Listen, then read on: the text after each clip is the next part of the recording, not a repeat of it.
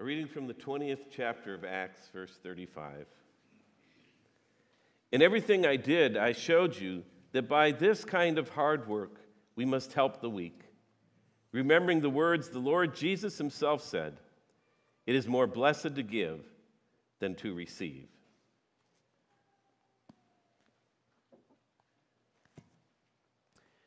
In the news, there seems to be a lot of conflict over books, and this fall, we are doing a series on children's books and the messages that they talk about and then what the Scripture has to say about those same topics.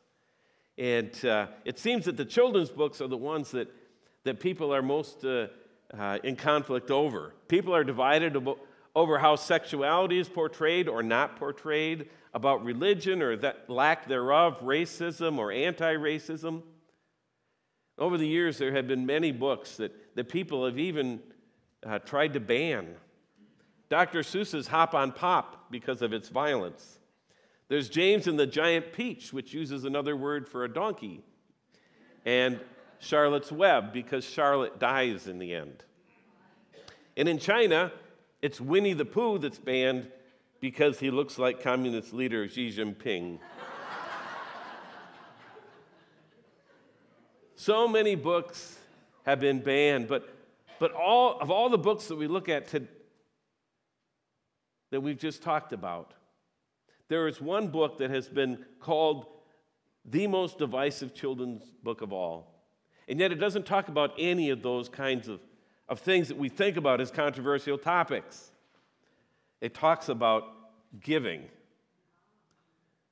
So how can giving be so controversial? Well, let's just take a look at the book. The book is The Giving Tree. And by the way, I happen to have this book because somebody was giving and put out a little free library in the park near my house, and I happened to walk by there and look in there, and here was this book that I borrowed. So, if you're not familiar with the book, or even if you are, here's how it starts. Once there was a tree, and she loved a little boy. And the boy loved the tree very much. And the tree was happy. Now, the little boy, he plays under the tree, he climbs the tree, he picks apples from the tree, and they have a good time. And the tree is happy. But then he grows up. And as he grows up, he has different interests. And he asks the tree if the tree will give him what he wants, and that is he wants some money. The tree says it doesn't have any money, but it does have apples that he can sell and get some money. Because he thinks if he has money, he can buy things and have fun. The tree's happy. The book says so. After giving her apples away, the tree is happy. Later, the boy returns. He's a little older. He wants to build a house so he can have a family. And the tree gives him her branches so he can build the house, and says the tree was happy. Years later, the boy, now an older man, comes back again. The tree says, "Come and play." But he says he's too old and too sad to play. He just wants a boat so he can go far, far away. And the tree gives him her trunk so he can build a boat and sail away. And finally, the boy comes back as a very old man. And the tree, now just a stump, tells him that she has nothing left to give. But the boy says, "I don't need very much now, just a quiet place to sit and rest. I'm very tired." "Well," said the tree, straightening herself up as much as she could, "well, an old stump is good for sitting and resting. Come, boy, sit down and rest." And the boy did, and the tree was happy. The end. Over 8.5 million copies of that book have been sold. It was voted number 3 in the National Education Association's Teachers' Top 100 poll. So some people love the book, but others don't. They hate it and even have tried to have it banned. Now, part of the conflict comes from differences of opinion about what it's all about. What is the message of the giving tree? What's the moral of the story? Some say it's a book about sexism, about how greedy men exploit women. Others have said it's about how material things interfere with friendships. Or it's an allegory about what happens when we don't take care of the environment. Still, others claim it's a warning to women to not give up too much of themselves for the sake of their children. And one commentator even said it's a message about the evils of socialism that produces man-childs who expect someone else to give them everything without doing anything for it. So these differing views of the message have led to a lot of parodies, a lot of poking fun at the book, even more parodies than there are for Goodnight Moon that we talked about last week. So one of them is The Taking Tree by Shrill Travesty. In this book, the kid's a loser from the start. And the tree hates the kid, and the kid abuses the tree, eventually using its branches to build a house which he burns down for the insurance money. The boy goes to prison. When he gets out of the prison, he becomes a logger. And he cuts down the tree, and the tree falls on him and kills him. In another parody with the same title, The Taking Tree, this one by Dan Ewan, the boy plants the tree, but it's the tree who is demanding and abuses the boy. The tree demands water and fertilizer and pesticides and the boy's constant attention. The boy could have no other friends. All he could do is take care of the tree. And the tree also is physically abusive, pelting him with apples and busting up his house. And finally, the boy, now an old man, pays the neighborhood kids to cut the tree down, and he pees on it. And he was happy, the book says. See, in these parodies, happiness is found in revenge. Happiness is found in looking out for yourself. Happiness is found in taking. Well, there is one parody that has a pretty good message. This one is called The Tree Who Set Healthy Boundaries by Topher Payne. And it starts out the very same way that the giving tree does, but then when the boy starts making demands of the tree says no and sets healthy boundaries. And the boy responds with renewed love and devotion, and together they form a partnership, and they have a bakery making apple pies that goes on for generations. And Payne says he wrote that to fix the message of the giving tree. Now, Payne's story is pretty good, but what makes people react so strongly to the giving tree that they have to fix it or make fun of it? I think it's because deep down, people have trouble with its basic message. The tree gave and was happy. Regardless of what a schmuck the boy was, the tree gave and was happy. And that's a message that our world can't stand. We're supposed to look out for number one. We're supposed to ask, what's in it for me?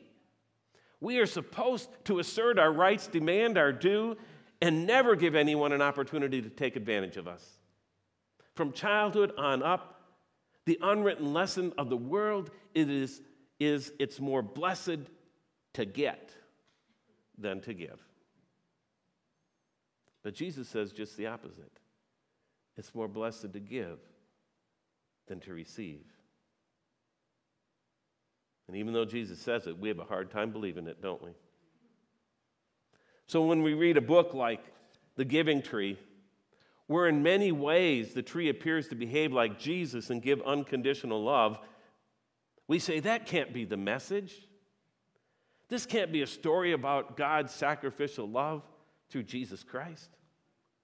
In fact, I read a Christian author weighing in on this book who said it can't be viewed as an allegory for God's love and mercy because, quote, the idea of God being used and reduced to a powerless stump does not align with a Christian perspective of God's love and mercy.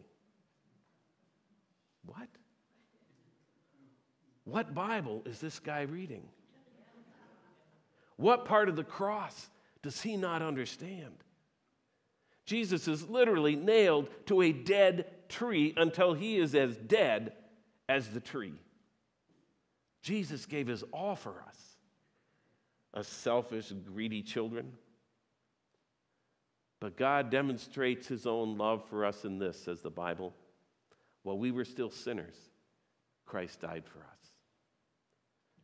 The righteous for the unrighteous. Remember Philippians chapter 2? Talks about Jesus.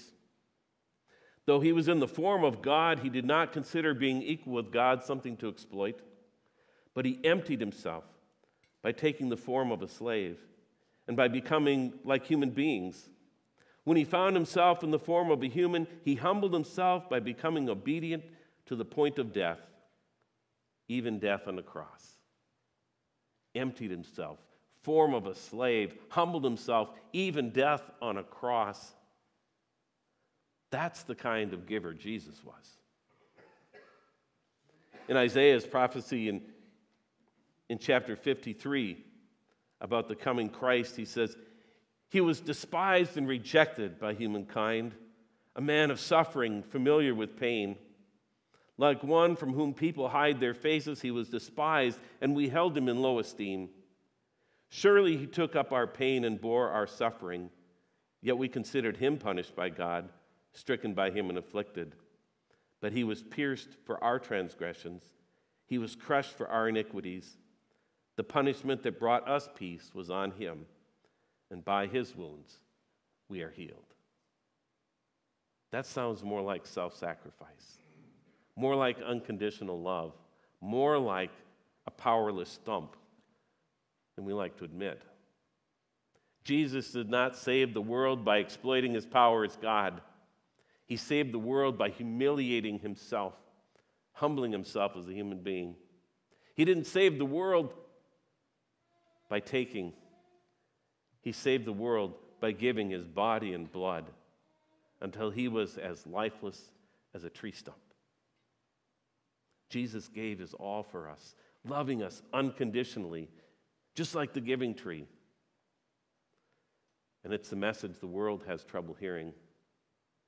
It's a message we have trouble hearing, especially when we're invited to follow in his footsteps.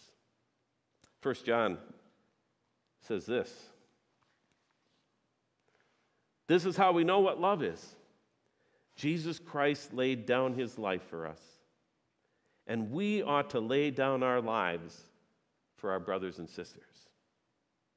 If anyone has material possessions and sees a brother or sister in need but has no pity on them, how can the love of God be in that person? Dear children, let us not love with words or speech, but with actions and in truth. And later it says, God is love. Whoever lives in love lives in God and God in them. This is how love is made complete among us, so that we will have confidence on the day of judgment. In this world, we are like Jesus. We love because he first loved us.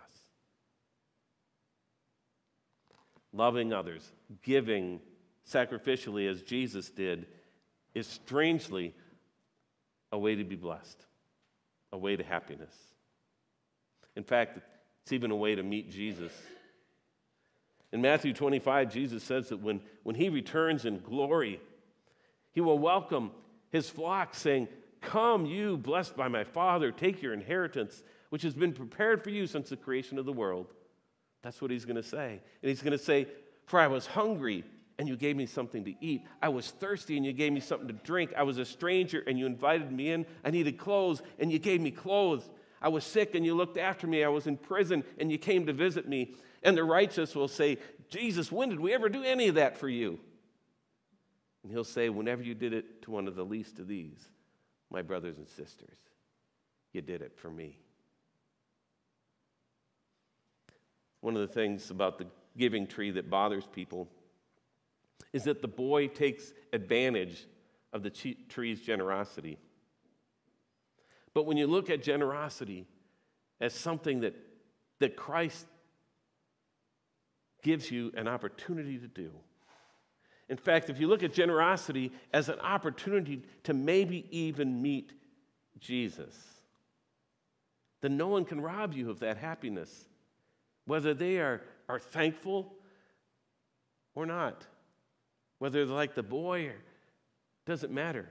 It can't take your happiness away because you have the privilege of giving and giving to Jesus in that action.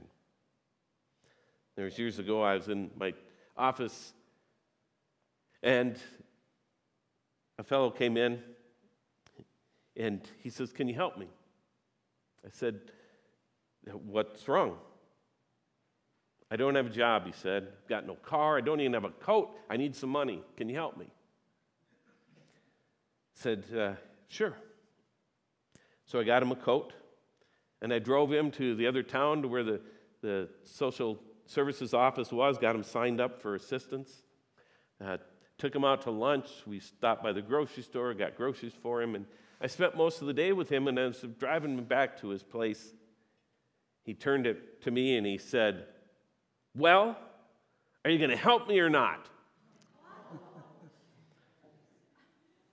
Now this is the part where the worldly piece in us gets indignant. "Why, you ungrateful jerk. All I've done is help you." And I could have felt that way. I could have felt crummy for the rest of the day dwelling on his behavior. But that's not the way of Jesus.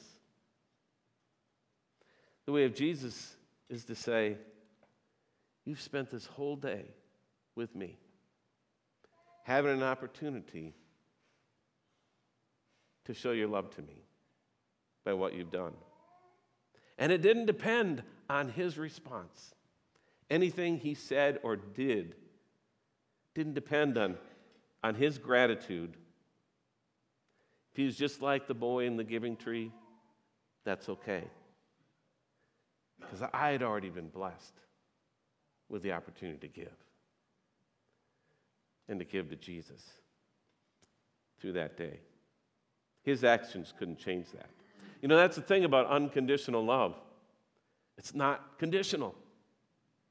So regardless of how someone else responds, giving is an encounter with Jesus, who taught us, saying it's more blessed to give than to receive. You know, this week I had an encounter with someone right here in this church that understands what Jesus is talking about there. I'll call him Jack. That's not his real name. Jack is a second grader. And Jack is what you might call a free-range child. He lives somewhere in the neighborhood of this church. And you'll see him riding his bike around, maybe with some of his friends or his cousin. You never know where you're going to run into him. I've been riding my bike to work this summer, and he saw me driving in a car out a few blocks away, and he stopped me and he says, "What are you doing driving a car?" Well, Jack also has a special fondness for this church because in the heat of the summer, he'll stop in and we'll give him some cold water. Or he might get some of the donut holes that are left over from after church. Or maybe he just wants to have somebody to talk to. And he has lots of questions for Dan in the office there. So anyways, this last Wednesday, after our community meal, Jack was out in the lobby. Now, he doesn't come to the community meal, but there he was. And he was holding something in his fist, and he held it out to me. And he said, "Here." I said, "What do you got there?" He says, "I want to give this." And I could see that it was a crumpled up $10 bill. I said, "Oh, you keep that. I'm sure you can use it. You keep that." You know, I didn't want to take advantage of a kid, or I didn't know why he was giving it. And he said, "No, I want to give this." And I said, "Well, do you want to help someone with it?" we have this thing called Be the Hope here, where we help people around the world and here in Hastings. And, I mean, you could give this money to help somebody. And I tried to explain to him what Be the Hope was all about. And he could care less. He was not interested in hearing what the church would do with his gift. He just wanted to give. Are you sure? I asked him. And he said, yes. And he reached out his hand again. And I said, okay, we'll put it in an envelope for Be the Hope. And as we did, his face just lit up. Now, I am sure that if you asked him today what Be the Hope is, he couldn't tell you. And if you asked him if he trusted in the church to use his money correctly, or if he wanted a receipt for tax purposes, he wouldn't know what you were talking about. But this church means something to him, and he just wanted to give. And he was happy. Later I found out that that's just kind of the nature of who he is. He has a generous spirit, and he's always sharing with his little friends, and he doesn't care whether they are appropriately thankful, and he doesn't worry about whether he's giving more than they're giving to him. At his young age, he's already learned what Jesus means when he says it's more blessed to give than to receive. And I hope that someday, through the people of this church, Jack will learn about Jesus too. Now, I don't know if Jack has ever read this book, The Giving Tree. My guess is not. It's kind of gotten too controversial these days. I mean, what kind of lesson is it to teach children that there can be happiness found in sacrificial giving? But Jack doesn't need this book. He already knows it. I just hope he never forgets it. I hope we never forget it. Let's pray.